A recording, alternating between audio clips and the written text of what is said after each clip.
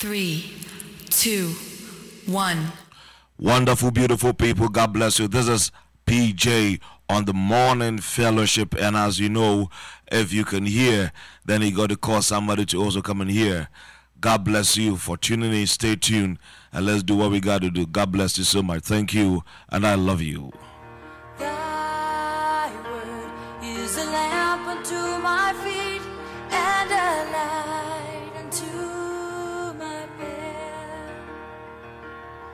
Thy word is a lamp unto my feet and a light unto my path.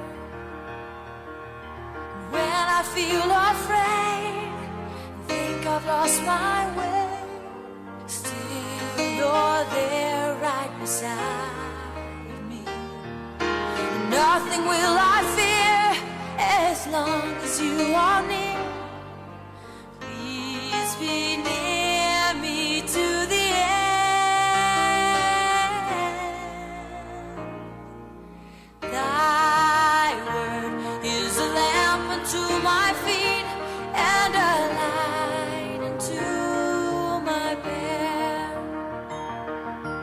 Thy word is a lamp unto my feet and a light unto my path. So if you listen to the word of God and still you don't have a pure conscience, you are lacking the ability to love God. My heart forever is wandering. Jesus, be my guide. You hear PJ? You hear CM Radio? You hear? I will love you to the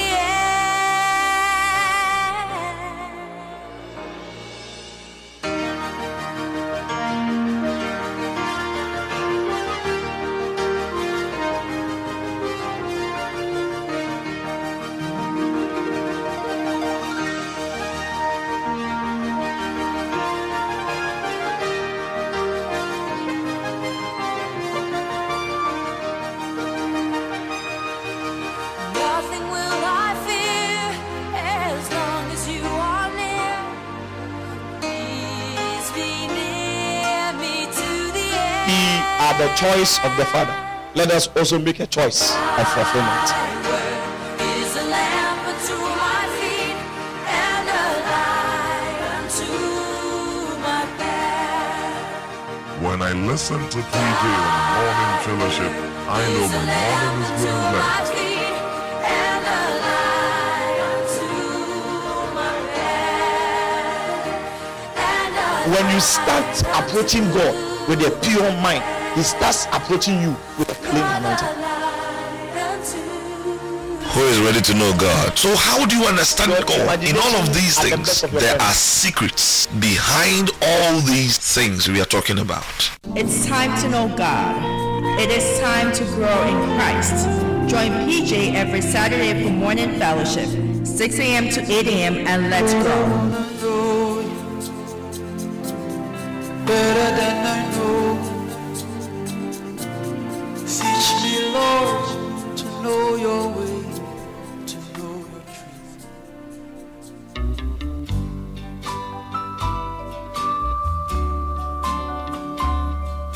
We thank thee each morning for a newborn day, where we may work the fields of new mown hay.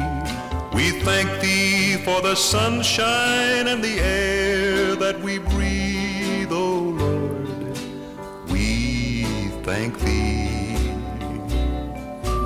Thank thee for the rivers that run all day. Thank thee for the little birds that sing along the way. Thank thee for the trees and the deep blue sea, O Lord, we thank thee. Oh yes, we thank thee, Lord, for every flower that blooms, birds that sing, fish that swim, and the light of the moon. We thank thee every day as we kneel and pray, that we were born with eyes to see these things. Thank thee for the fields where the clover is grown. Thank thee for the pastures where cattle may roam. Thank thee for thy love so pure and free, O Lord, we thank thee. Oh yes, we thank thee, Lord, for every flower that blooms, birds that sing, fish that swim, and the light of the moon. We thank thee every day as we kneel and pray, that we were born with eyes to see these things. Yes, we thank thee for the fields where the clover is grown. Thank thee for the pastures where cattle may roam. Thank thee for thy love so pure and so free, O Lord, we thank thee.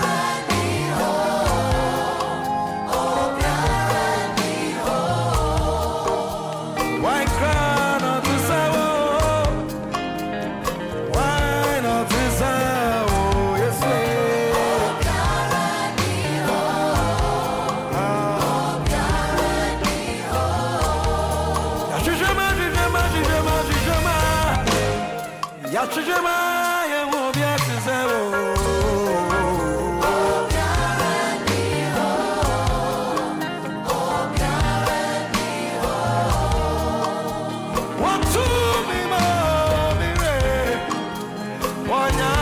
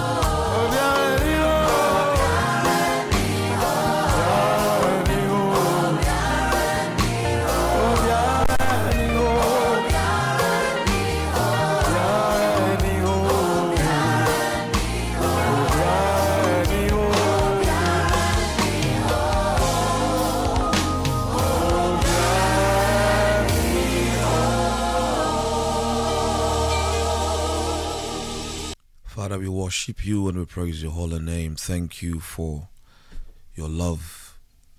Precious Father, precious Jesus, you are always amazing and wonderful to us. Thank you for the possibility of seeing the day and having this fellowship with you. We praise your holy name and we will continue to say that you are God, you are our Father, and you are our Savior. Thank you for the blood of Jesus and the finished work of Jesus on the cross for our sake.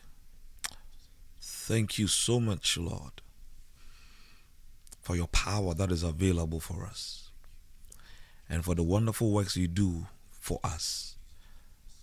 That proves that indeed you are our Father, indeed you are our God, and indeed you are everything to us. Thank you for this wonderful family that listens to me, Lord. I pray that you will continue to lift them, bless them. I pray that they will never lack every good thing in their lives. I pray that you will continue to lift your name upon their lives. And may they never have a cause to doubt. May they never have a cause of any need or of any want, because you are their shepherd and they will never lack. I thank you for blessing them with your name and lifting your countenance upon them. In the glorious name of Jesus.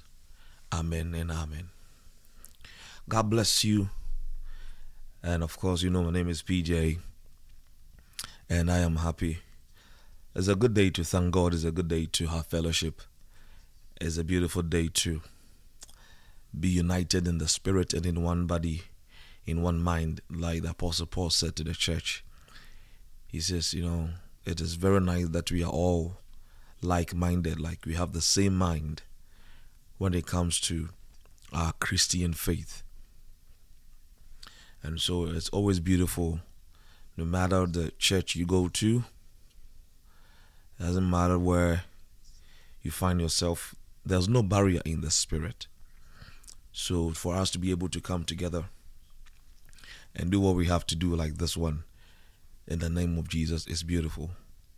So God bless you for the time and your love and your support making this possible. God bless you.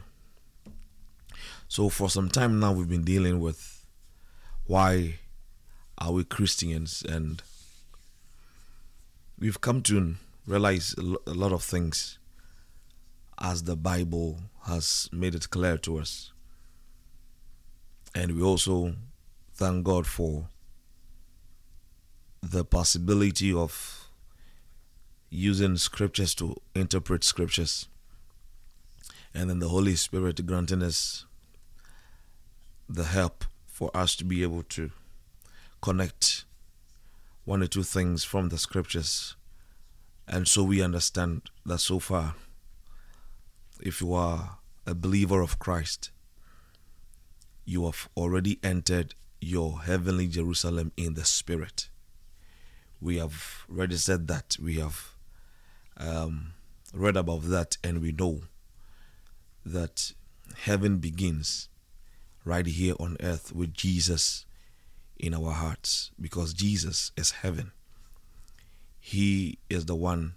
If you see Jesus, you've seen heaven. If you see Jesus, you have seen God. If you see Jesus, you have seen everything that you want to see the day you die and go and wait for rapture. Everything you want to see is in Jesus. And Jesus himself said that we will come and make our home in you. And we understand that sin should not be able to stop a believer from enjoying the blessings of Jesus in our lives and the blessings of heaven. Because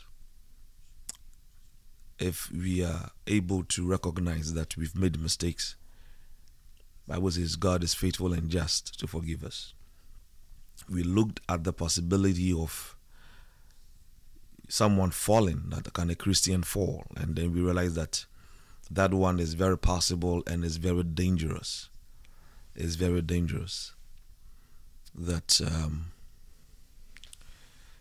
we shouldn't ever think of letting anything come between us and God. Bible says that can anything separate us from the love of Christ? Nothing should be able to separate us from the love of Christ. We should be able to be very consistent in our trust and in our service to God, because it is the people that the devil sends our way that they use whatever doctrines they have. But I told you, right in the presence of Jesus, Satan was quoting scriptures. Satan was mentioning things from the Bible. And so don't think that Satan is afraid of you. The only thing that Satan is afraid of is Jesus, who is in us, and his blood that is working.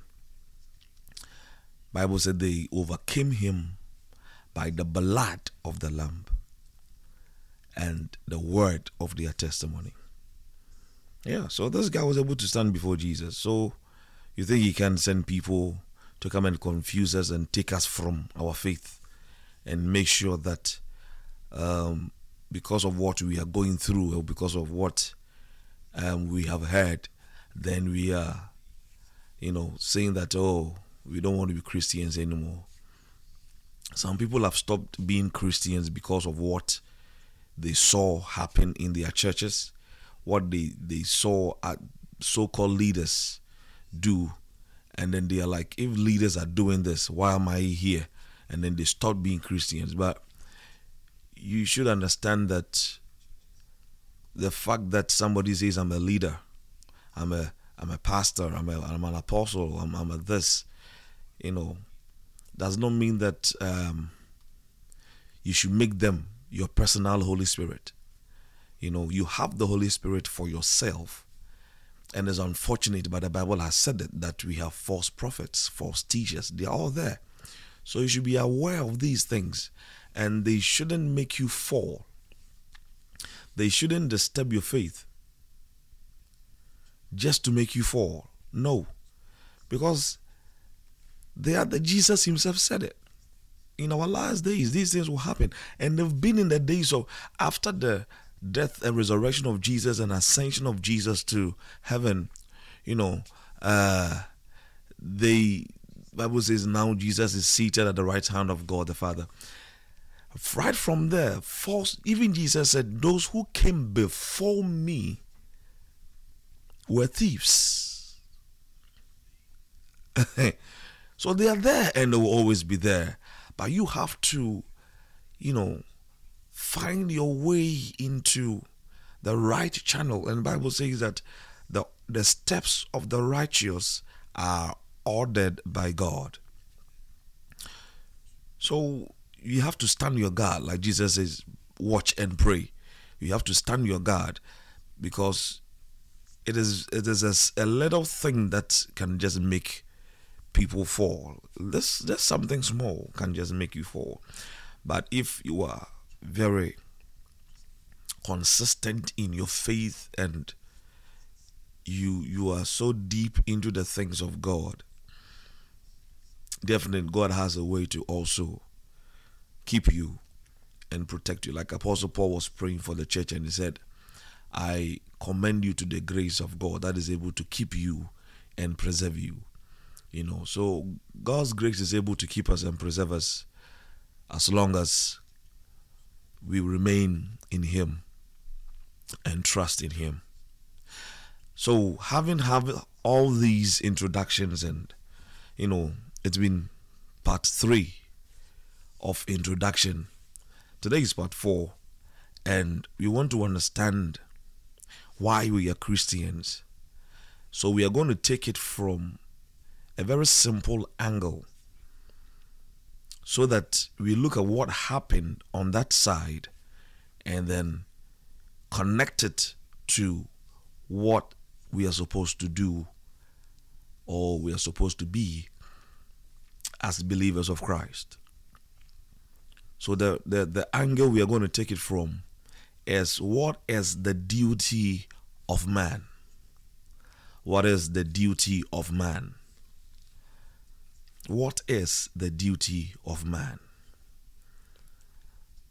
If we are able to revise ourselves to what God gave us, in the creation of man, talking about the first man God created, that was Adam, and then the first woman He created, that was Eve. But in this case, when I say man, it is a general thing for both man and woman. So it's for all human beings. What is the duty of man? That word man is for everybody. Whether you are a woman or you are a male, it's for everybody. So what is the duty of man? We look at it, and then we can realize whether we have prospered in that duty or we have not. This is going to help us get into why Christianity came, why the belief of Jesus had to come into the system, why the ministry of Jesus had to come into the system. Then it opens up for us to know why we are also Christians then. You see, so it's going to make it very simple and very easy. All right. I'm going to do my best to be able to get into it well, because right after this program, I have another appointment I have to run to. So I'm also trying to make sure that I don't rush, but then I'm able to present something that will help us as the Holy Spirit grants us the strength to do it. So let's first look at the scriptures in Genesis chapter 1. Genesis chapter 1. And then we look at verse 26 to 28. Glory to God. Genesis chapter 1, from verse 26 to verse 28. Glory to God. When I read in the New Living Translation, this is what we have here in the New Living Translation. Genesis 1, 26 to 28. Then God said, let us make human beings in our image to be like us. They will reign over the fish of the sea, over the fish in the sea, the birds in the sky, the livestock, all the wild animals on earth, and the small animals that scurry along the ground. Verse 27. So God created human beings in his own image. In the image of God, he created them, male and female, he created them. 28. Then God blessed them and said, be fruitful and multiply, fill the earth and govern it, reign over the fish in the sea, the birds in the sky, and all the animals that scurry along the ground. So we know that is what God said to man. Okay. What does it mean with everything that we just read?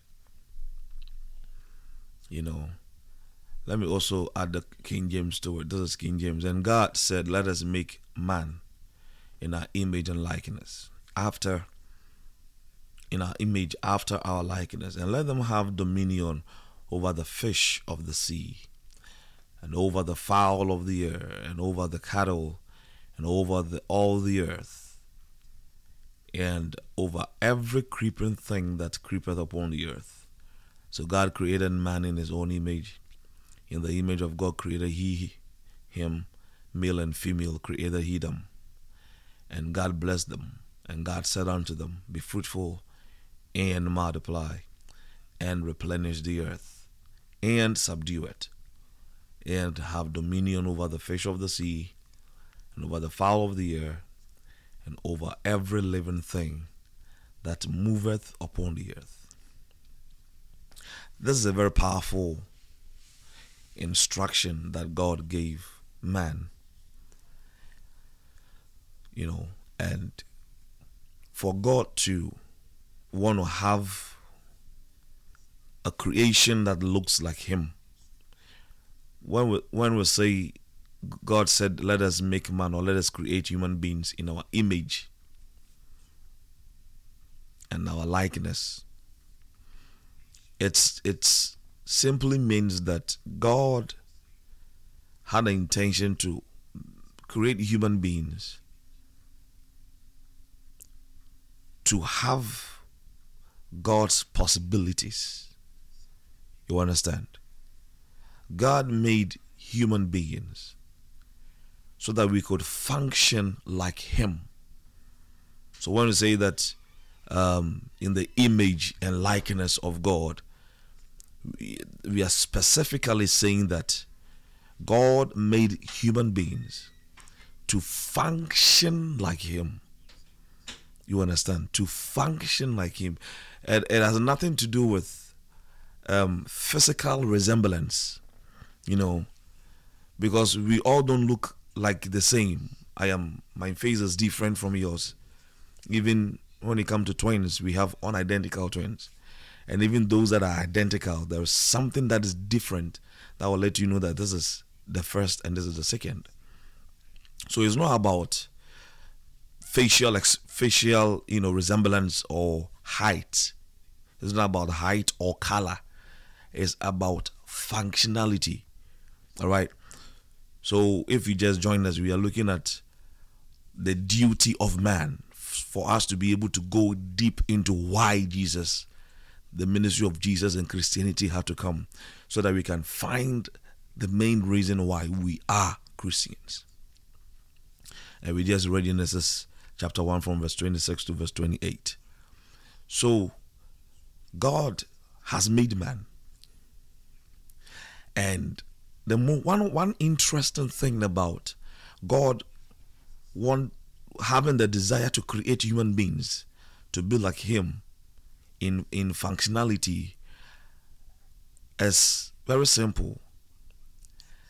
The connection of God's dominion power. You know, God is a king. He has a kingdom. And he wanted to have things, something that will also function like him, to also have dominion. You understand? So he made human beings and gave us dominionship. That's why he told Adam, and he gave him a very simple instruction. And this is what he said to him. They will reign over the fish in the sea, the birds in the sky, the livestock, and all the wild animals on earth, and the small animals that scurry along the ground. So God created human beings in his own image. In the image of God, he created them, male and female, he created them. Then God blessed them and said, now hear me well, God blessed them and said, be fruitful and multiply, fill the earth and govern it. What is the meaning of govern it?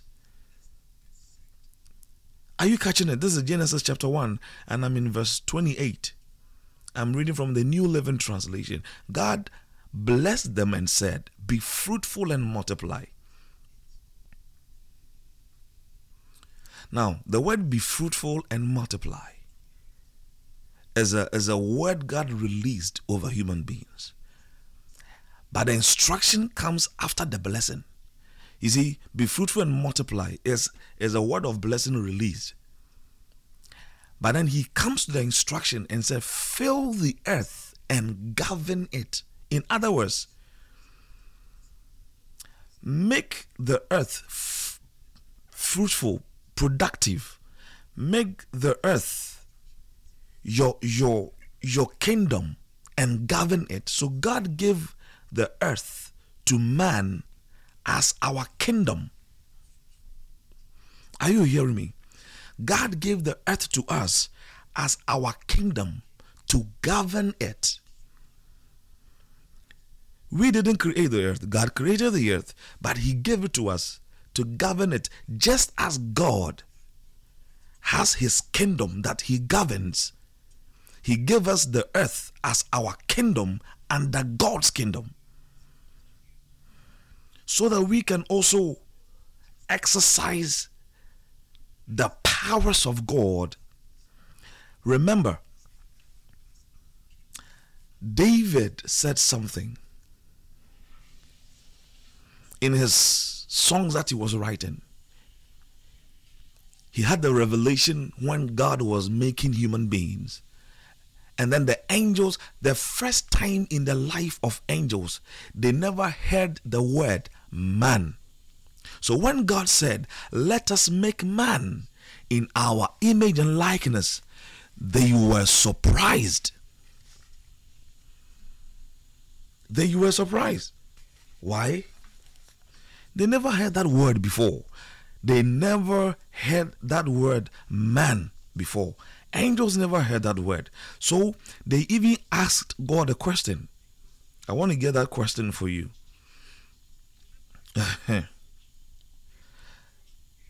It is very interesting. David just he had that, blessing to be able to realize what happened during creation. Now listen to this. This is the question the angels asked God when God said, let us make man. See, when God let us was talking about God the Father, the Son. Well, as at that time, we only knew the Son as the Word. We never knew the name Jesus. We only knew Jesus as the Word in the Old Testament, in the beginning of our understanding of what creation is. God said. And then the Apostle John brought us to the attention when he said, nothing was made that was made without him. Why? In the beginning was the Word. In the beginning was the Word. Of course, because in the beginning, we only knew God, the Word, and the Holy Spirit. Why? Because in Genesis chapter 1, verse 1, remember what happened? The earth was void and empty and dark, and the Spirit of God was brooding over the dark waters. So we know there was God, we know there was Holy Spirit, but we only knew Jesus as the Word. And then John the Apostle says that now the Word became flesh. That means the Word now becomes a human being. And for the first time, we realize that the Word that God used to create has now become the Son of God called Jesus. So when God said, let us make man, he was talking about himself, the Word, and then the Spirit.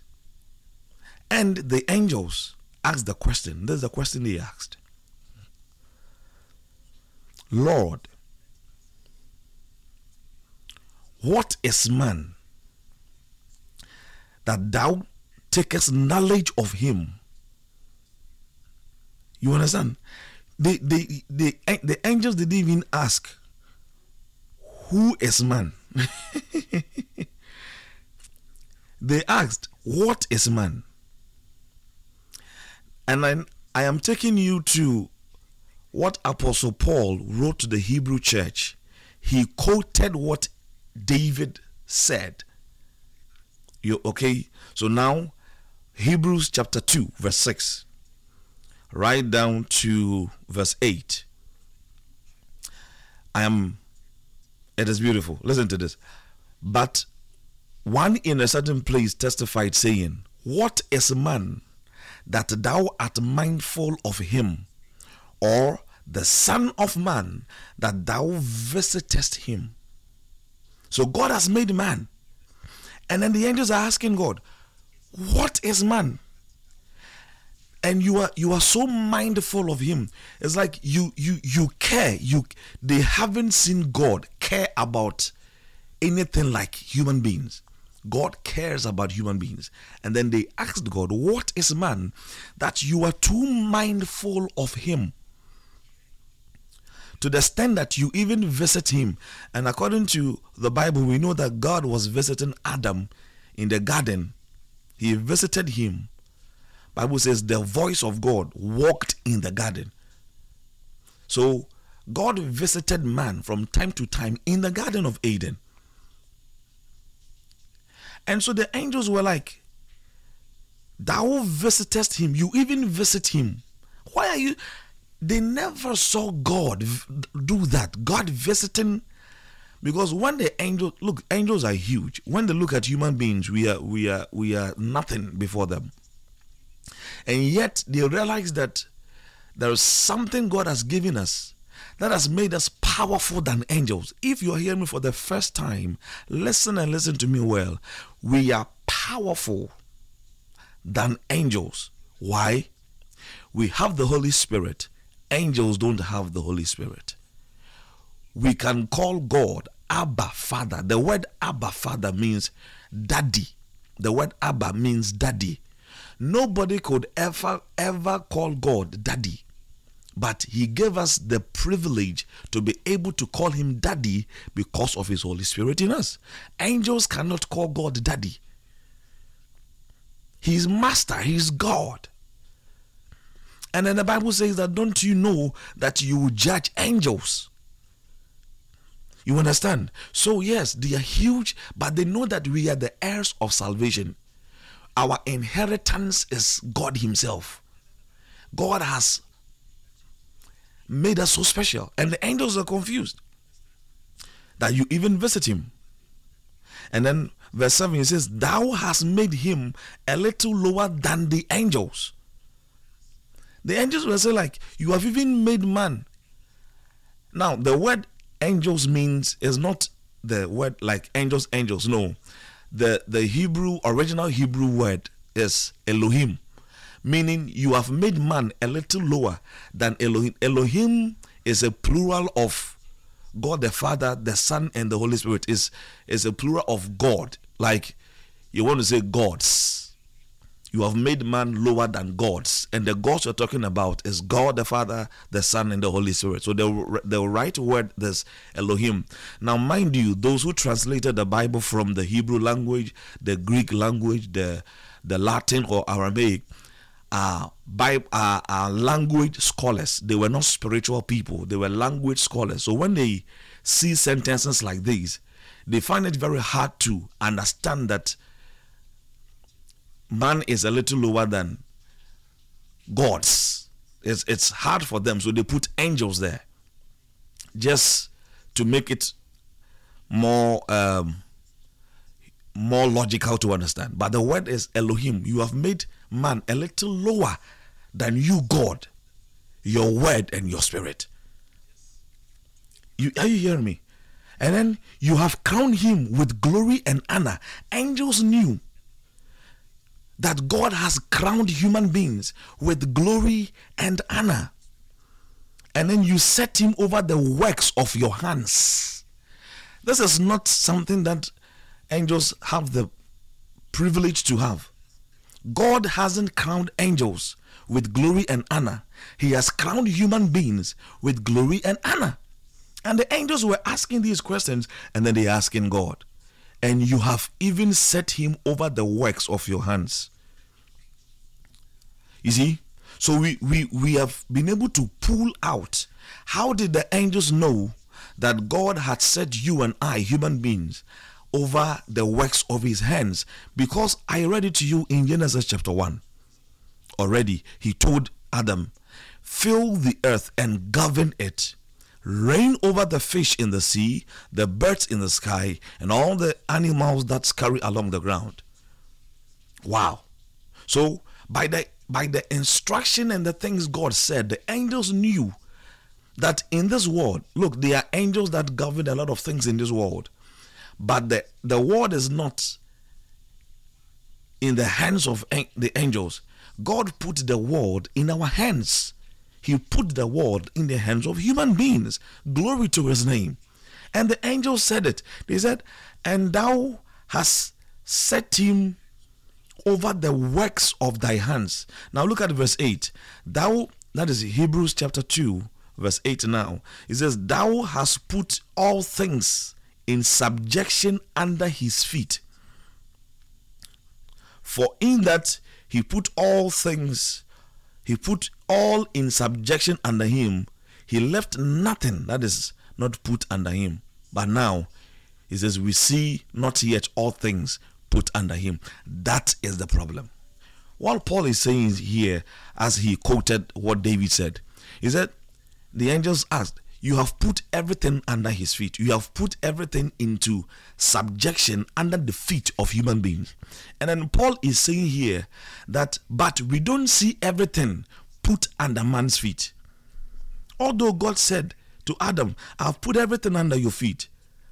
All human beings, you have this power.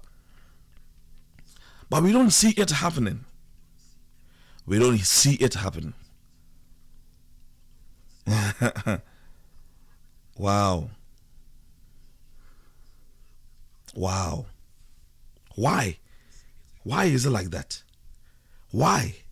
Why don't we see what God said we should do? He says, have dominion, govern the earth. But we are rather destroying the earth. So man has failed in his duty. We have failed. How did we fail? Something happened.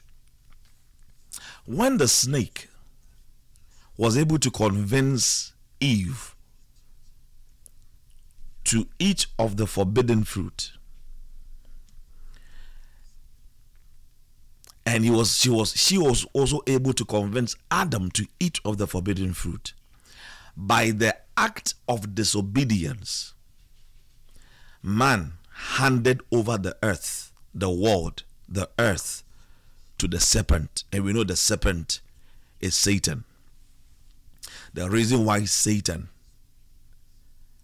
is able to do what he's doing is because by the disobedience of Adam, he gave the governorship, the authority, the power over the earth. He gave it to Satan. That is why God cannot kill Satan. Why? Because legally, man has given authority of the land to Satan. Interesting. Why am I saying this? It's very simple. When Satan met Jesus, when Jesus was fasting 40 days and 40 nights, when Satan was testing Jesus and tempting him, remember, he took Jesus to the highest mountain and told Jesus, look at all the world and the glory of it. If you will bow to me, I will give you the world. Jesus made the world. Remember, in the beginning was the Word, and the Word was with God, and the Word was God. Nothing was made, nothing was created without the Word. So Jesus is actually the reason why the world was created. He is the power of creation of the world. And how dare Satan tell Jesus, who created the world, to bow before him, so that he, Satan, will give the world and the glory of it to Jesus? Why? How did he have that authority? How did he have that power to do that? It is because the authority God gave man over the world, man gave it to Satan because of disobedience. That is why Paul continued to say here that, but now we see not yet all things put under man, but we see Jesus. But we see Jesus, who was made a little lower than the angels. Now Jesus has now been made a little lower than the God. That's why now Jesus was calling God Father, because he was now a human being. So now he calls God Father, although in the spirit Jesus was 100% God. But because now he's also in the flesh realm, he now has to call God Father. So he was limited because he called God Father. Bible says it was not a sin or robbery for Jesus to have said he was equal with God, but in humility he suffered the death, even the death of the cross. So Jesus now was limited. That is why on the cross he cried, Father, Father, why have you forsaken me? So he says, but we see Jesus, who was made a little lower than the angels, for the suffering of death, crowned with glory and honor, that he, by the grace of God, should taste death for every man. Verse 10, for it became him whom are all things, and by whom are all things, in bringing many sons into glory, to make the captain of their salvation perfect through sufferings. What does it mean? Paul is saying that whatever God gave man as authority over the earth, we don't see everything under man anymore, because I just explained to you, by disobedience he handed over the world to Satan. That's why when Jesus came on earth, he said, the prince of this world is coming, but I have nothing with him and he has nothing with me. He was talking about Satan. How come Jesus called Satan the prince of this world? It's because of the exchange. It's because man legally gave the world's authority to Satan. It was for us, but we gave it to him because Adam disobeyed God by eating the forbidden fruit. You understand? Now, somebody will ask the question, but God knew, if God knows everything, why did he have to put the forbidden fruit there? And all that. It's very simple. You see, what makes us special, that even angels don't understand is because angels don't have choices. We have choices. The angels know they were created by God to do whatever he says. But we have what we call our own will to decide whether to serve God or not. That is the image and likeness of God. God has his own will. God has the ability to make his own choices, and he gave that ability to human beings also. So everything good and bad was there, and man, now functioning like God, had to make his own choice. And then they made a choice to disobey God, because the serpent was able to convince them.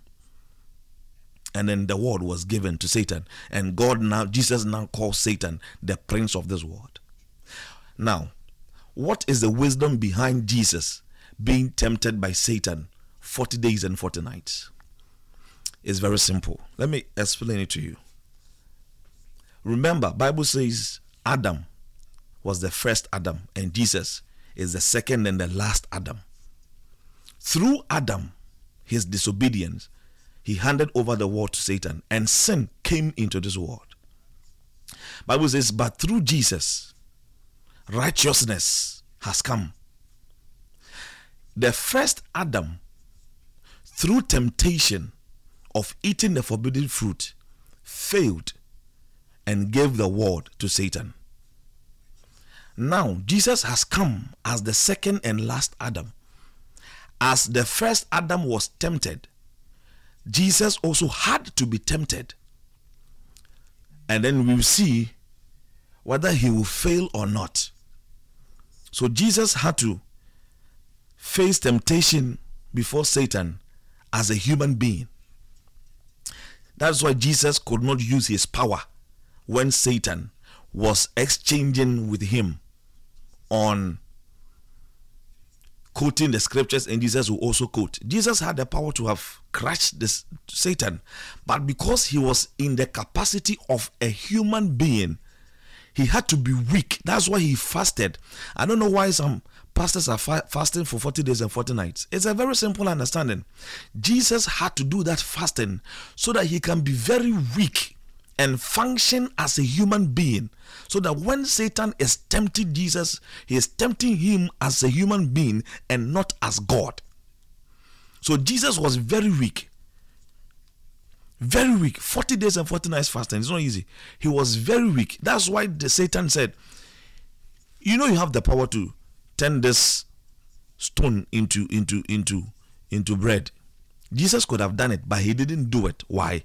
Because he had to go through that temptation as a human being. If Jesus failed that temptation, then that would be the end of humanity. Satan will have taken over everything.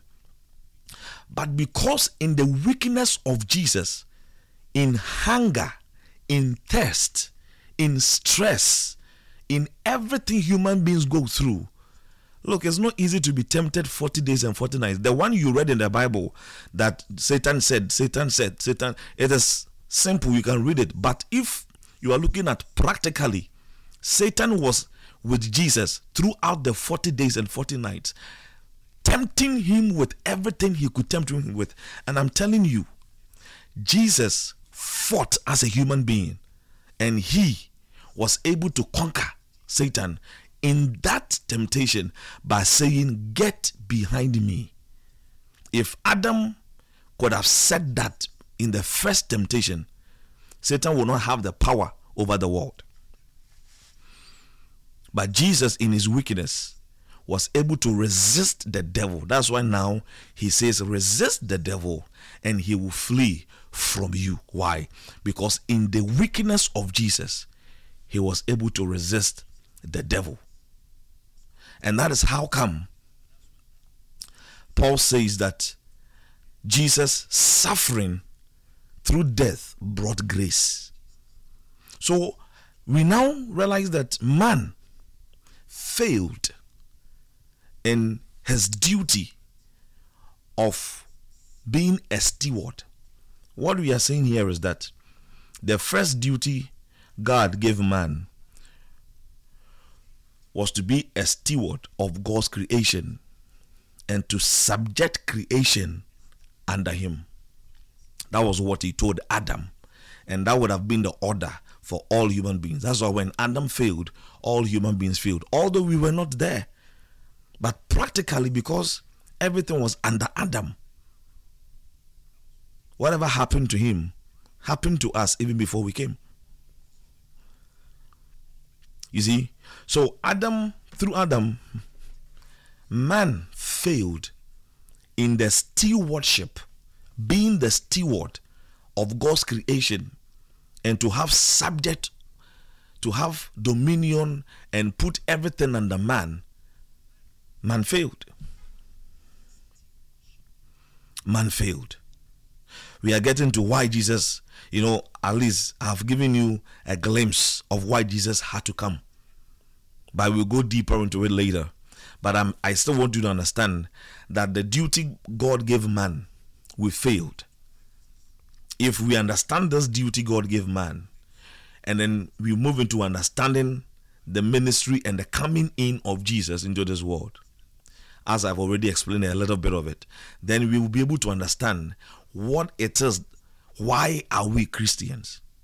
And then you will know that it's not just because of heaven. Because already I told you from the first time in the part 1, that if you have Jesus in you, spiritually you are in your heaven. I read the scripture to you. He says, we have come to the heavenly Jerusalem, to the innumerable, uncountable company of angels, to God himself, and to the sprinkling of the blood of Jesus, which is better than the blood of Abel. He says, to Jesus himself, and to the spirit of just men make perfect. We have come there, although we are still in this world, but we are there in the spirit. That's why you can now pray and have the power of God work in your life. That is why you can now lift up your hands and worship. Why? Because you can access heaven through Jesus Christ and in the name of Jesus Christ. So don't wait and die before you think that you go to heaven. You are already in heaven. The dying to go there is just a process, but we are already there in the spirit. Hallelujah. This is beautiful. So now we have to understand what is the duty of man. And then now you know that we failed. We failed. It is really sad, but we failed. We failed God. He said, be stewards over my creation. Govern it means that be stewards. And we failed as stewards. Let me take you to Genesis chapter 2. Genesis chapter 2. It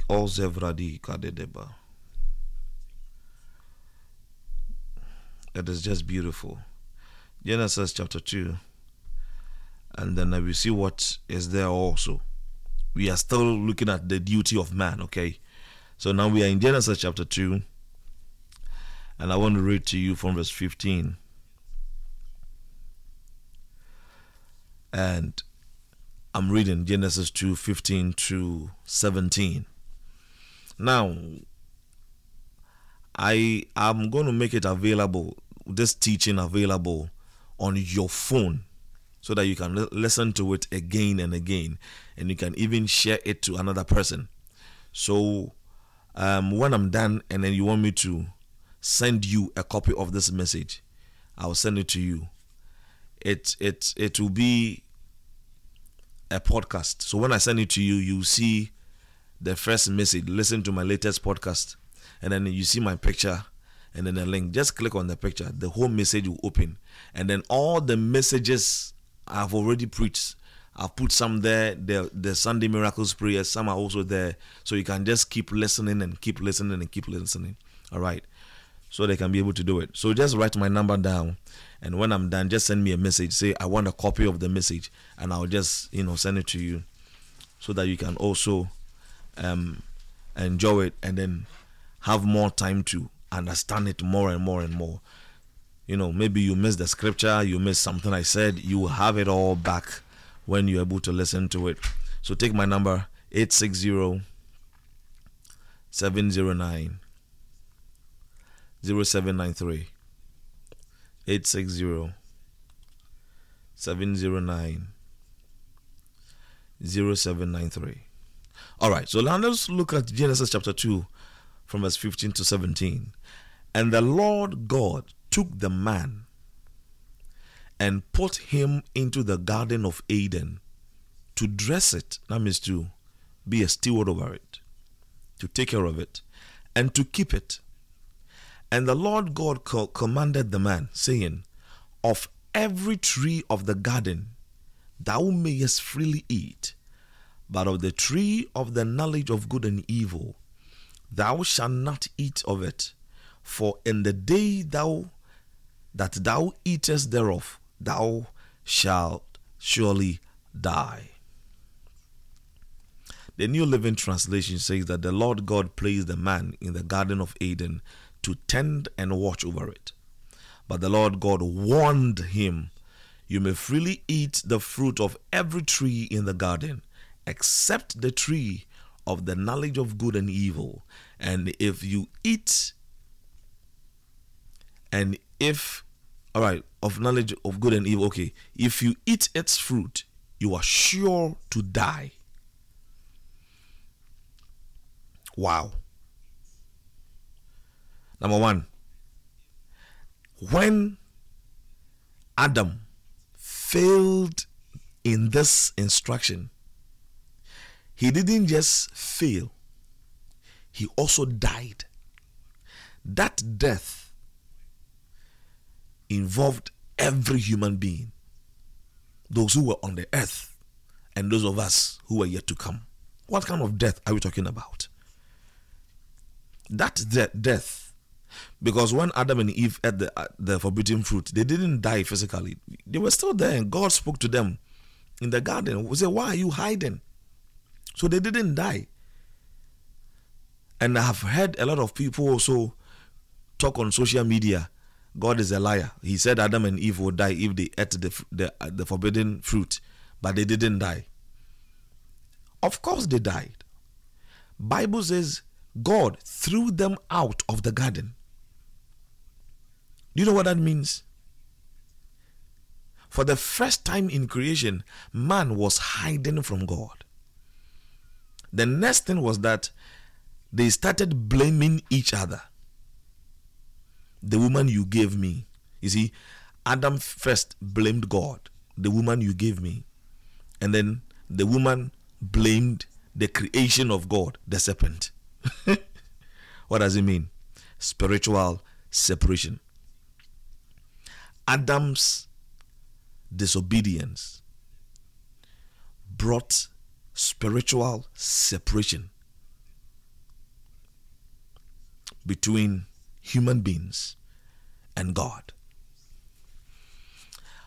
To confirm this separation, God said to Adam, because of you, the earth is cursed. God didn't curse Adam and Eve. God doesn't curse. God cannot curse you. He can't curse us. Why? Because we are in his image and likeness. But he can punish us because he has the power to do it. And he punished Adam and Eve by cursing the land. Which land? The land that he gave to man to have power over it. Now, man has given the land to Satan. So God cursed the land. And then he said, if you plant anything, it will bring you thorns. And kasei nebepi. He told the woman, you will struggle 9 months before you will give birth. In pure hurtful labor. You see? So man failed. And that failure brought punishment, and that punishment is significant to spiritual separation. That is spiritual death. It is sad. when Jesus was in the first time of history, in the history of heaven and earth, in the history of the kingdom of God and earth, in the history of everything, the first time Jesus had to be separated from God the Father because of sin. That is why when Jesus was praying, he said, if it is possible, Father, if it is possible, let this cup run over me. Jesus was not afraid to die, but the separation from the Father was hard for him. Why? Jesus was going to be in the position of Adam, to be punished and be separated from God. God hates sin, and Jesus knows it. So that's why when Jesus was on the cross, he knew God had turned his back. He knew God has left. So he cried, Eloi, Eloi, sama sabachthani. He says, my Lord, my Father, why have you forsaken me? Because on the cross, Jesus became Adam. Jesus became human being. Jesus became sin. Jesus became what Adam brought into this world through disobedience. Jesus, you see, now because of COVID, you understand infection. When the virus gets into the person becomes becomes a disease. So when Jesus was on the cross, he became a disease. He was sin. So when Isaiah saw it in the realms of the spirit and prophesied, he says nobody wanted to say, this is the person I want to be with. Why? Jesus was deformed on the cross. Jesus, he says, he was not worthy to be looked upon on the cross. That is how nasty our sin is. That is how nasty we looked in the presence of God. I'm going to show it to you if it's true that we looked very nasty in the presence of God. That is how Jesus was looking on the cross. I was preparing to go preach a message. We had just started a fellowship in Ghana. If you know Accra very well, there's a place when you're going to Awoshi, thereabout, there's a place called Hong Kong. We started a fellowship there as God guided us to. And one of the nights when I was preparing a message to go preach the next day, I had a vision. I saw Jesus. And then he said, as you are going to preach, tell my people. And that's what I like about Jesus. The fellowship, we were not a lot. We were like 4 or 5 people. But Jesus was so concerned about the 4 or 5 numbers. He was so concerned that he gave me that vision and said, when you go and preach, tell my people. They were like this. And I saw Jesus on the cross. He says they were like, when he pointed, I saw him on the cross. And man, the darkness, the filthiness. He says, tell my. So I told them actually when I went to preach, it was a beautiful thing. He says they were like this, but now they are like this. And then he pointed to himself. What he was wearing, what Jesus was wearing, the garment he was wearing was made of light. Do you understand?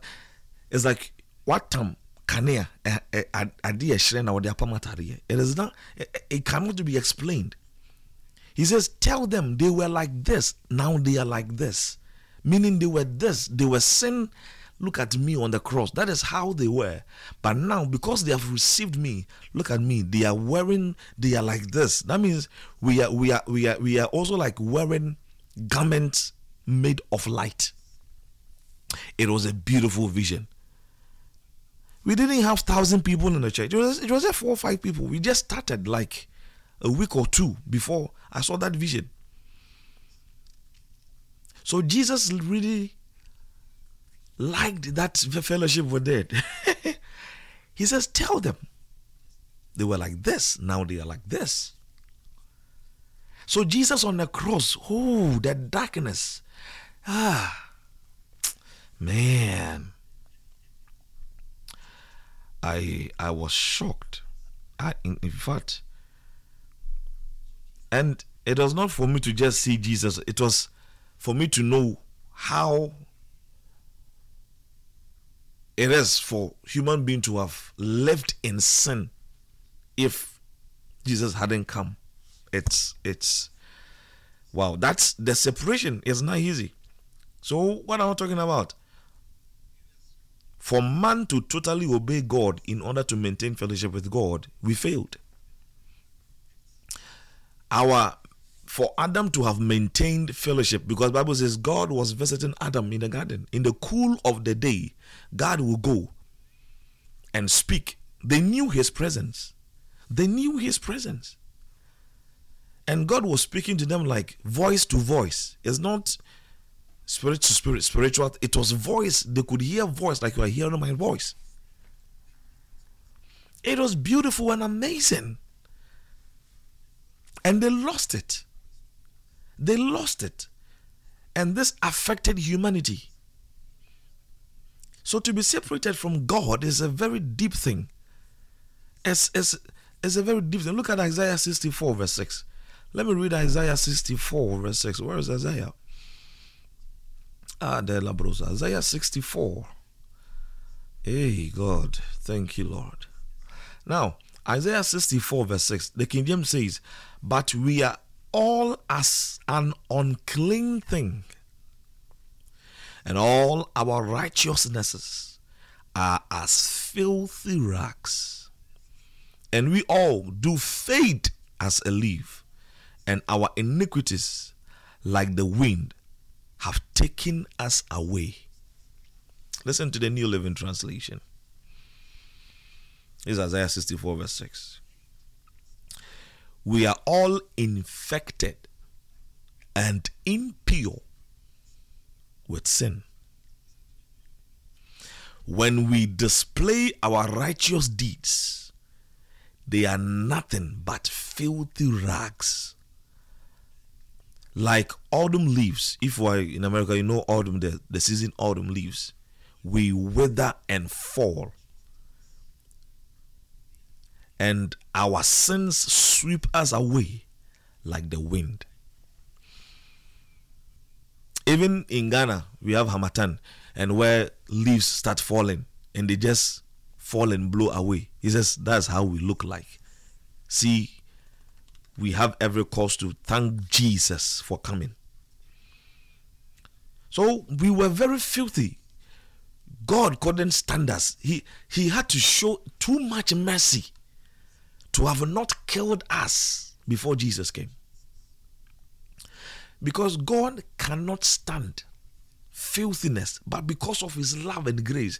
Bible says when we were yet sinners, when we were yet filthy, Christ died for us. Why the filthiness? Why is it that as Isaiah was saying, that their righteousnesses were like filthy rags before God? Because of the separation, the spiritual death, the separation. In other words, nipa ni nyankopon ayaka because of bone any sa efinuntino as a akayo abaye ni nyankopon tem. It's that like that, I tell you. That is what it means to say somebody is spiritually separated. Those who are saying publicly they are gays, they are lesbians, and other people who are saying that for them they are going to hell and they are happy they are going to hell. This guy who is now called the richest man in the world, Elon Musk, one time posted on Twitter, somebody was talking about heaven and all that, and he said, look, if I have to go to hell, I don't mind. That's what he said, Elon Musk. Go if you're on Twitter, type Elon Musk. It's on his page. Keep reading down, you see it. So a lot of people have declared their willingness to go to hell. These people currently, they are separated from God. No matter their money, no matter how worthy they are, how beautiful physically they look, they are filthy before God. Yeah. So it is sad. It is very sad. It is very sad. Something has to be done. So, number one, the duty of man was to be a steward of God's creation and to subject creation under him. He failed. For man to totally obey God in order to maintain fellowship with God, man failed. And because of that, there was what? A spiritual separation, death. And if you are dead, your senses are also dead. What does it mean? If you are separated from God, if you are dead in the spirit, separated from God, you are also dead in your senses. So you cannot identify the presence of God because you are dead to God. You are dead. You are separated from God. So you will not be able to sense his presence. You will not be able to hear his voice. You will not be able to taste of his goodness. You will not be able to have access to so many things. So many things. It is not easy. It's a very sad thing. It is very sad. Now, the next thing concerning this same thing, let me try to read to you Romans chapter 3 verse 3.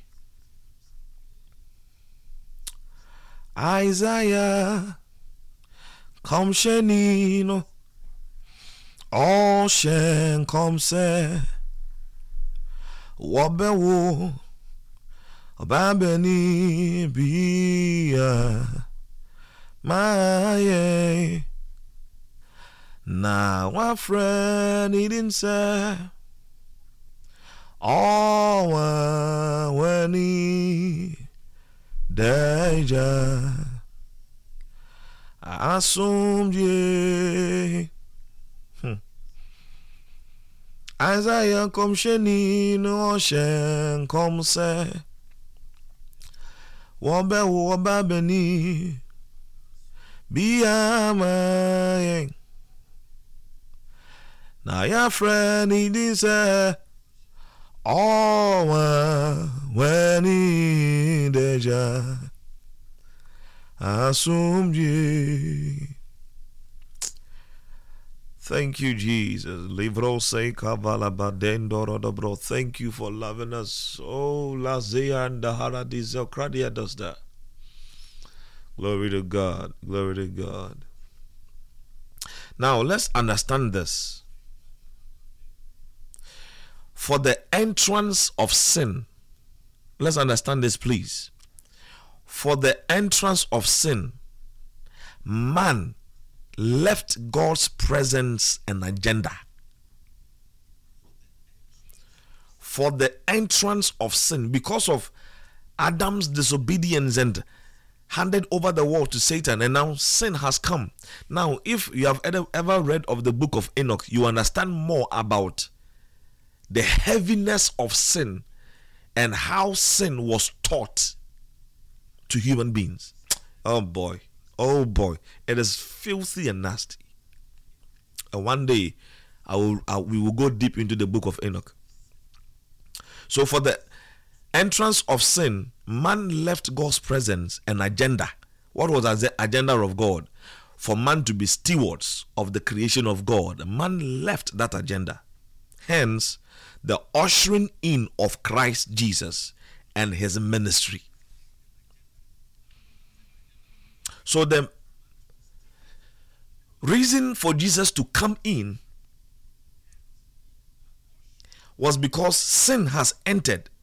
Man has left God's presence. Man was dead spiritually, separated from God and his agenda. And Jesus had to come in, number one, pay pay the price of our sin. Bible says, for the wages of sin is death, but the gift of God through Jesus is eternal life. So the wages of sin, the payment of our sins, because of Adam, was death. You had to die. And what was the death? Spiritual separation, because God told Adam, when you eat of the forbidden fruit, I told you don't eat it, you will be separated from me, you will die. And that is the penalty. And Jesus came in with his ministry, and I'll tell you what ministry it is very soon. But he came in because these things had to be dealt with, so that something must happen, so that something can happen. Are you hearing me? Let me read to you again. Romans chapter 3 verse 3. I'm starting from verse 1, and then I'll end in verse 3. What advantage then hath the Jew?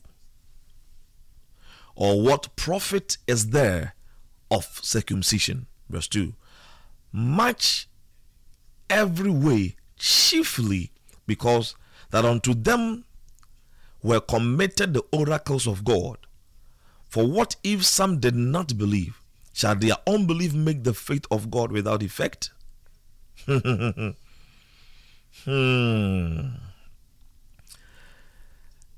Much every way, chiefly because that unto them were committed the oracles of God. New Living Translation. Then, what's the advantage of being a Jew? Is there any value in the ceremony of circumcision? Yes, there are great benefits. First of all, the Jews were entrusted with the whole revelation of God. The whole revelation of God. How was that possible? How was that possible?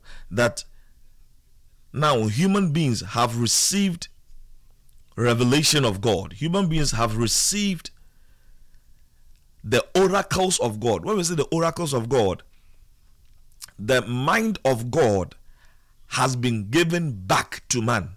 How is that possible?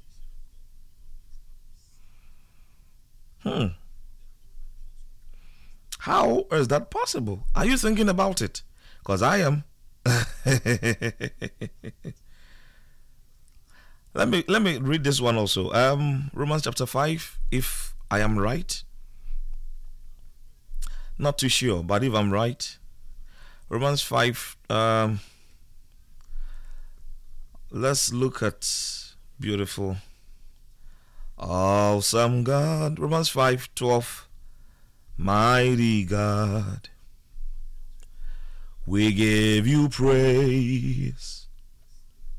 Awesome God, we give you praise. Mighty God. Good. So where are we now? Please, if you just joined us, you would need to get this, message so they can listen to it again. So just let me know. I can just forward it to you. Romans chapter 5, from verse 12 to verse 17. All right. Let me just read King James, and then we will look at New Living Translation. Oh, how I love Jesus. How I love Jesus. How I love Jesus. How I love Jesus. Wherefore, Romans 5:12 to 17. I said 12 to 15 first, right? All right, but we'll end it, whether 15, 17, whatever it is. Wherefore, as by one man, what is Adam? By one man, sin entered into the world, and death by sin. And so death passed upon all men, for that all men have sinned. For unto the law sin was in the world, but sin is not imputed when there is no law. Nevertheless, death reigned from Adam to Moses, even over them that had not sinned after the similitude of Adam's transgression, who is the figure of him that was to come. Oh, but not as the offense, so also is the free gift. For if through the offense of one man many be dead, how much more the grace of God and the gift by grace, which is by one man, Jesus Christ, hath abounded unto many. Beautiful. Grace has abounded unto many. Now, he says in verse 16, and not as it was by one that sinned, so is the gift. For the judgment was by one to condemnation, but the free gift is of many. Wow. Things are going through my mind. But the free gift is of many offenses unto justification. 17. For if by one man's offense death reigned by one, much more they which through abundance of grace and the gift of righteousness shall reign in life by one Jesus Christ. This oh, look at that. I'm going through things, okay? Forgive me. I am going through. I think I should first again read Amplified Classic. Listen to Amplified Classic. I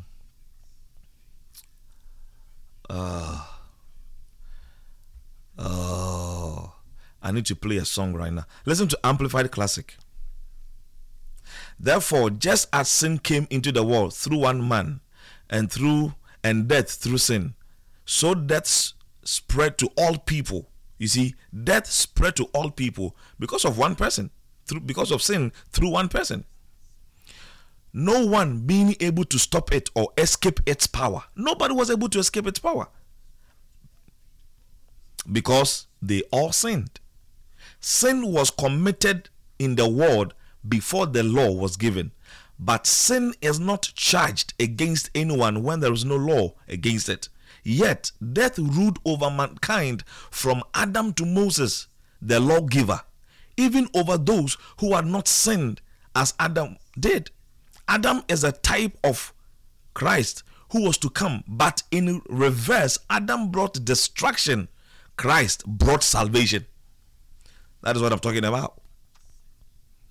In reverse, Adam brought destruction, Jesus Christ brought salvation. But the free gift of God is not like the trespass because of the gift of grace. This is verse 15. But the free gift of God is not like the trespass because the gift of grace overwhelms the fall of man. The gift of grace overwhelms the fall of man. For if many died by one man's trespass, Adam's sin, much more abundantly did God's grace and gift that comes by the grace of one man, Jesus Christ, overflow to benefit the many. Nor is the gift of grace like that which came through the one who sinned. For on the other hand, the judgment following the sin resulted from one trespass and brought condemnation. But on the other hand, the free gift resulted from trespasses and brought justification, the release from sin's penalty for those who believe. For if by the trespass of the one Adam, death reigned through the one Adam, much more surely will those who receive the abundance of grace and the free gift of righteousness reign in eternal life through the one Jesus Christ. Did you understand it?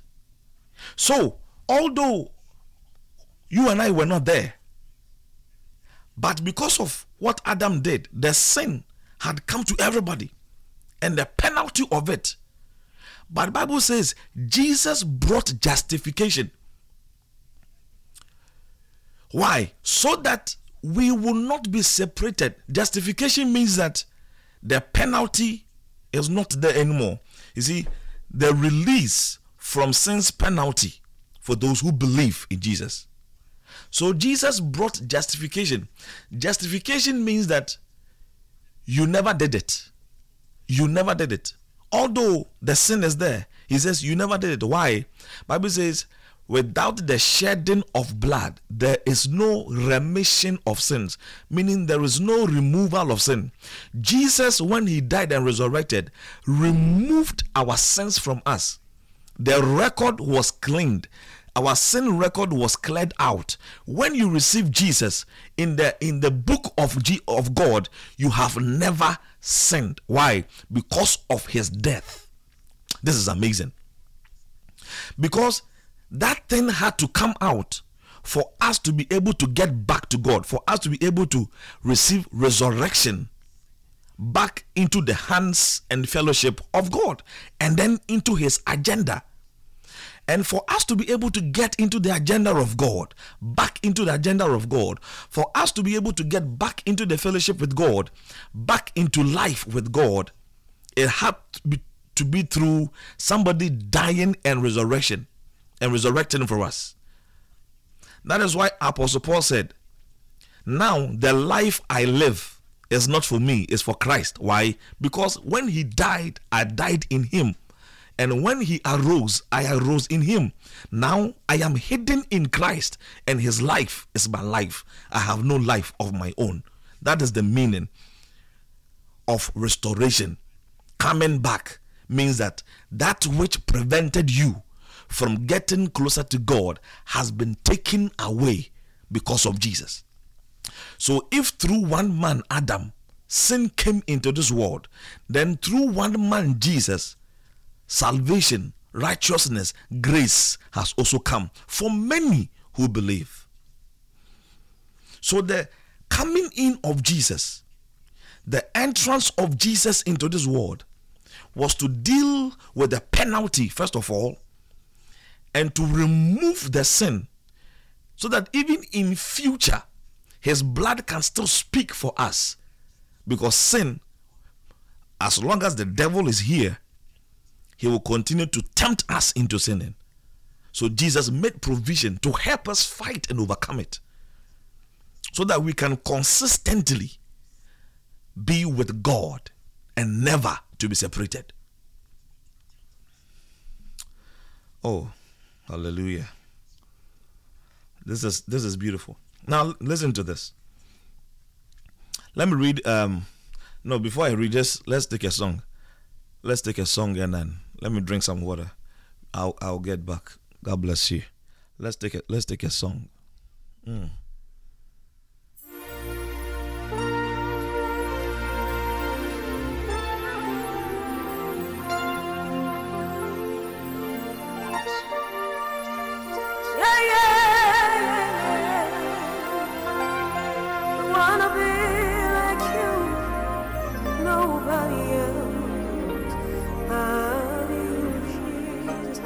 Wanna make you proud,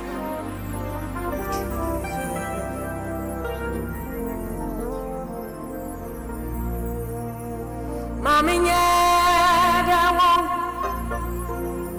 move.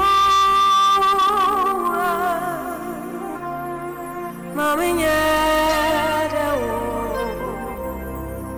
Jesus, Mommy, yeah.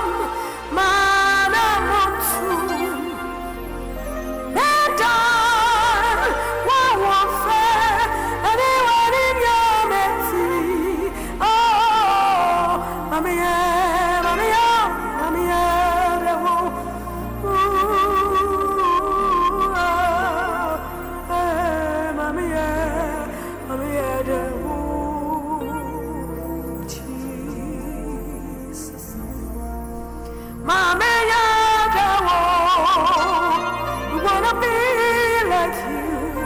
We wanna talk like you, Jesus. Mommy, yeah, mommy, yeah, yeah.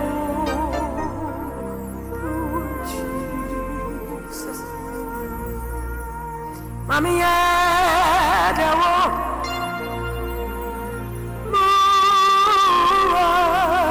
Let me make you proud, mommy, yeah, oh, Jesus. In my walking, mommy, yeah, in my talking, ooh, yeah, mommy, yeah, oh, Jesus. Mommy, yeah.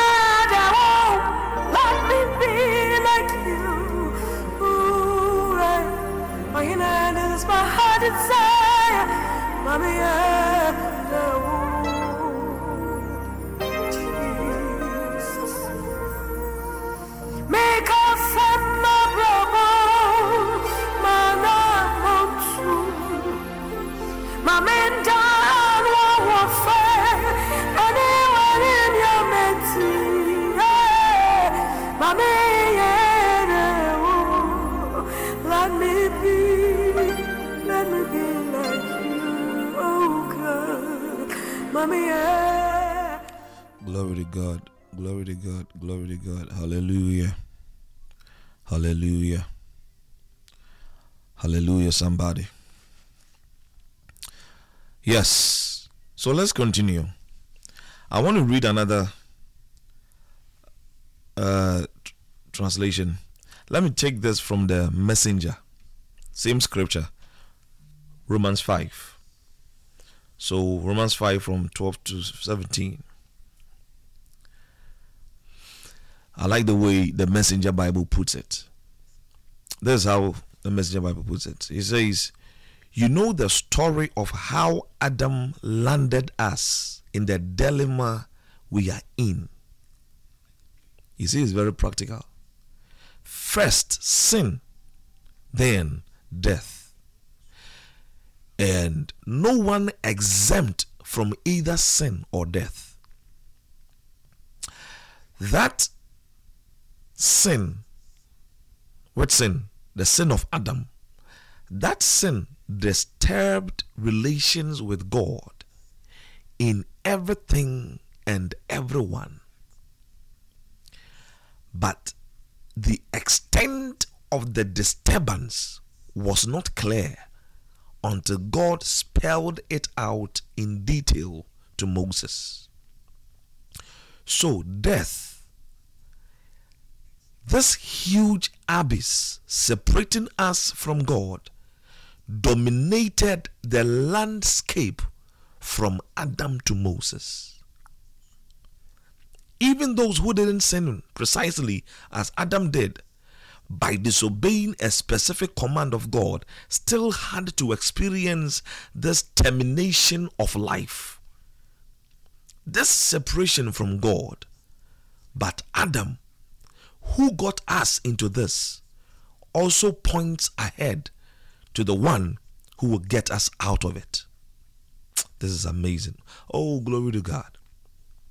Yet, the rescuing gift is not exactly parallel to the death-dealing sin. If one man's sin put crowds of many at the dead-end abyss of separation from God, just think what God's gift poured through one man, Jesus Christ, will do. There is no comparison between that death-dealing sin and this generous life-giving gift. The verdict on the one sin was the death sentence. The verdict on the many sins that followed was the wonderful life sentence.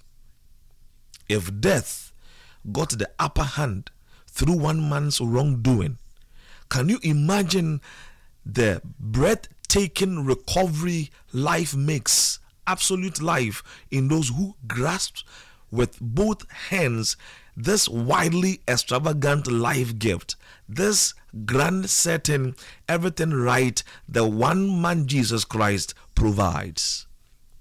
So Jesus has brought us back. I'm telling you the beginning of why Jesus had to come. Jesus has now brought us through his sufferings on the cross, through the wild penalty that he had to suffer because of the sins of Adam that has come onto all of us, both alive and yet to be born. The beautiful work of Jesus on the cross, the beautiful work of Jesus on the cross has removed the barrier between man and God.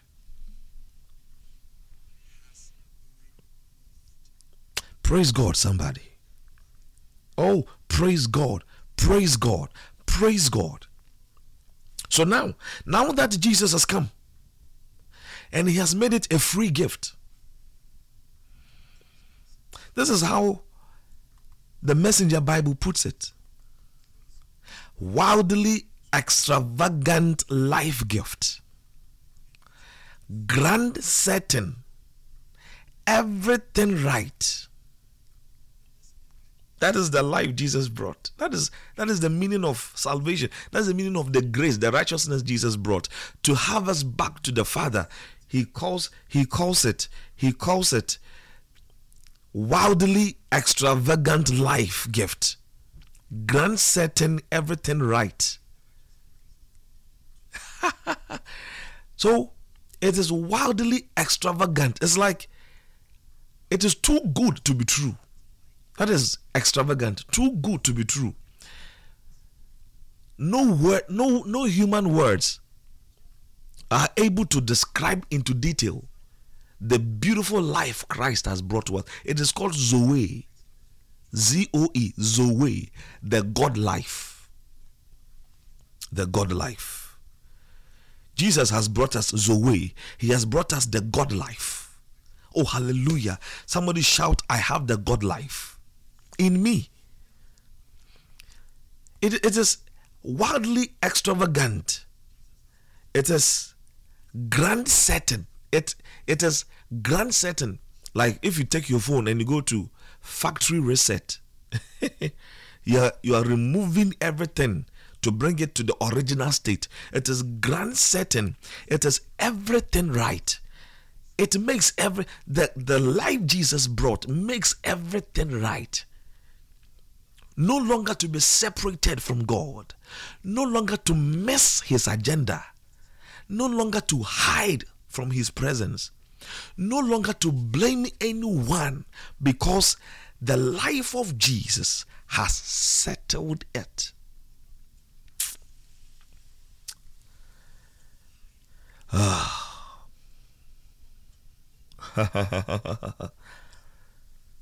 Okay, let me conclude it for today. This is the conclusion, okay? And then we continue next week. Please remember tomorrow is Sunday and we are here for Sunday Miracles, 6 a.m. to 8 a.m. Let me conclude it from verse 18 to 19 of Romans chapter 5. Let me conclude it. Here it is in a nutshell. Just as one person did it wrong and got us all in this trouble with sin and death, another person did it right and got us out of it. But more than just getting us out of trouble, he got us into life. One man said no to God, that is Adam, and put many people in the wrong. One man said yes to God, that is Jesus, and put many in the right. What does it mean? We don't have an excuse anymore, because that thing has been dealt with. One man said no to God. Adam said no to God's instruction. He disobeyed God and got us into trouble. Jesus said yes to God. Remember, Apostle John said, when the question was asked, who is worthy to unseal the 7 seals of the book? The whole heaven was quiet. John said, I cried, but the angel told me, don't cry, because the lamb that was slain is worthy to touch the book and unseal the 7 seals. I mean, this is beautiful. That lamb that was slain, that is Jesus. Jesus was the only worthy person. It's like God couldn't find anybody worthy enough, not even angels, not even anything. Nobody was worthy enough to purchase us from death, to bring us from death. God himself had to become Jesus in order to have that blood spotless, clean enough to set us free. Father, we give you praise and we thank you. This is amazing. If you are listening to me, you have not committed yourself to receive salvation from Jesus, all you have to do is to say, Jesus, come into my life and be my Lord and my Savior. Yeah. Just as one person did it wrong and got us in all this trouble with sin and death, another person did it right and got us out of it. But more than just getting us out of it, out of trouble, he got us into life. One man said no to God and put many people in the wrong. One man said yes to God and put many in the right. Hallelujah. Let's meet tomorrow for Sunday Miracles.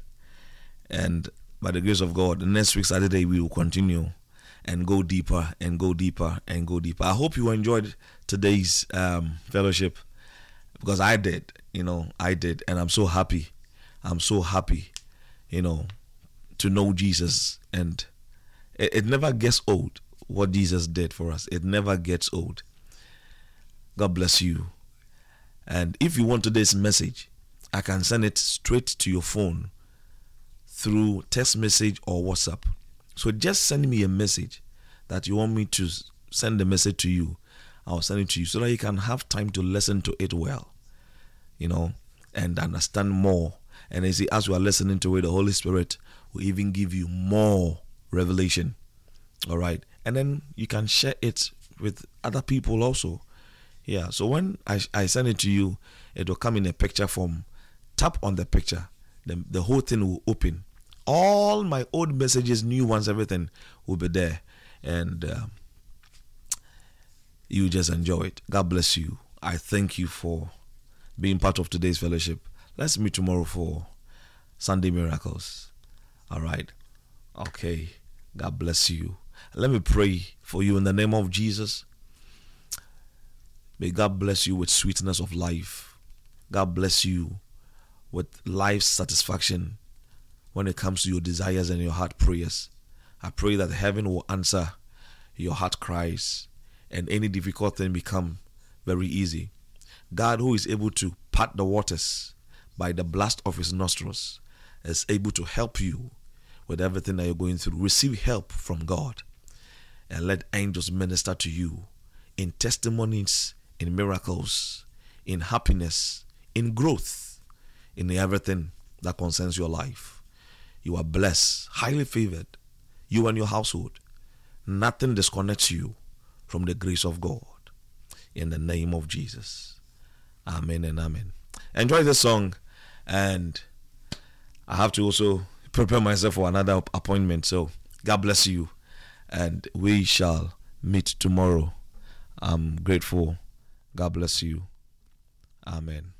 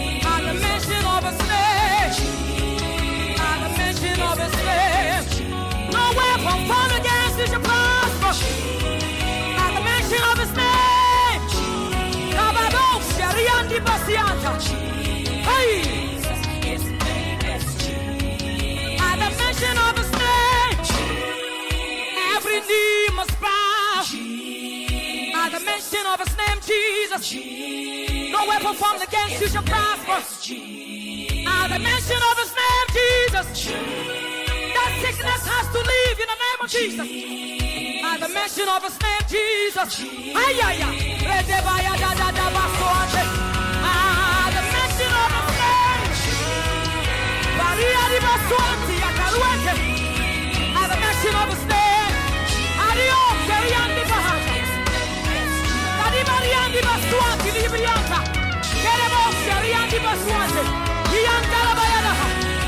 lift your voice in this place, come on.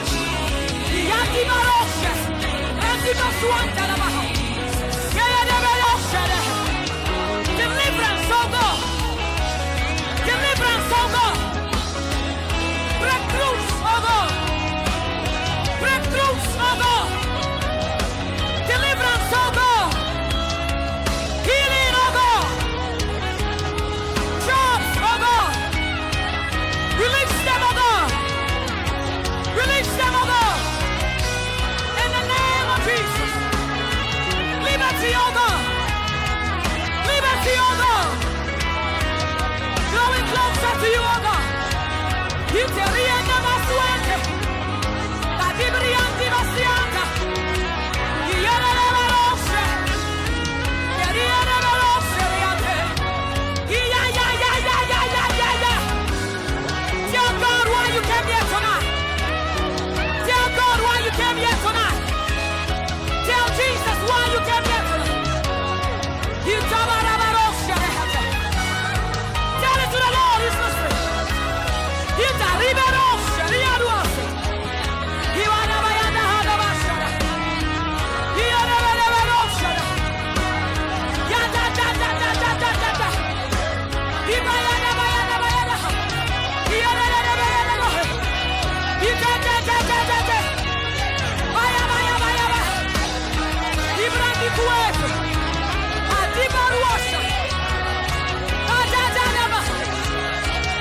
That's the reason he came here tonight. You want to check out? You want to tell him? We didn't come to play tonight. It's a deliverance service. It's a healing service. Yeah, yeah, yeah, yeah, yeah, yeah. At the mention of his name, Jesus. Jesus.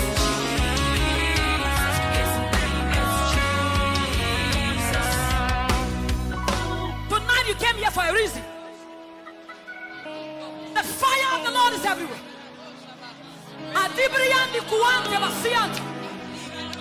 The fire of the Lord is here. Let it burn out that fibroid. Let it wipe that tears away from us. That breakthroughs. Release that job tonight.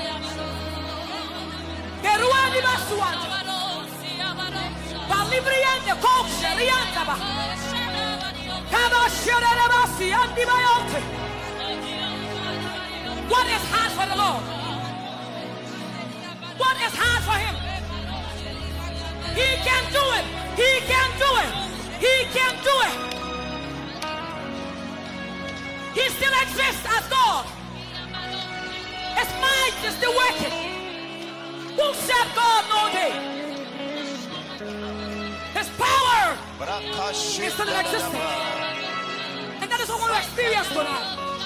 You are not living the same. I want you to tell him that problem. He's here. He's here. He's here. He's here. He's here.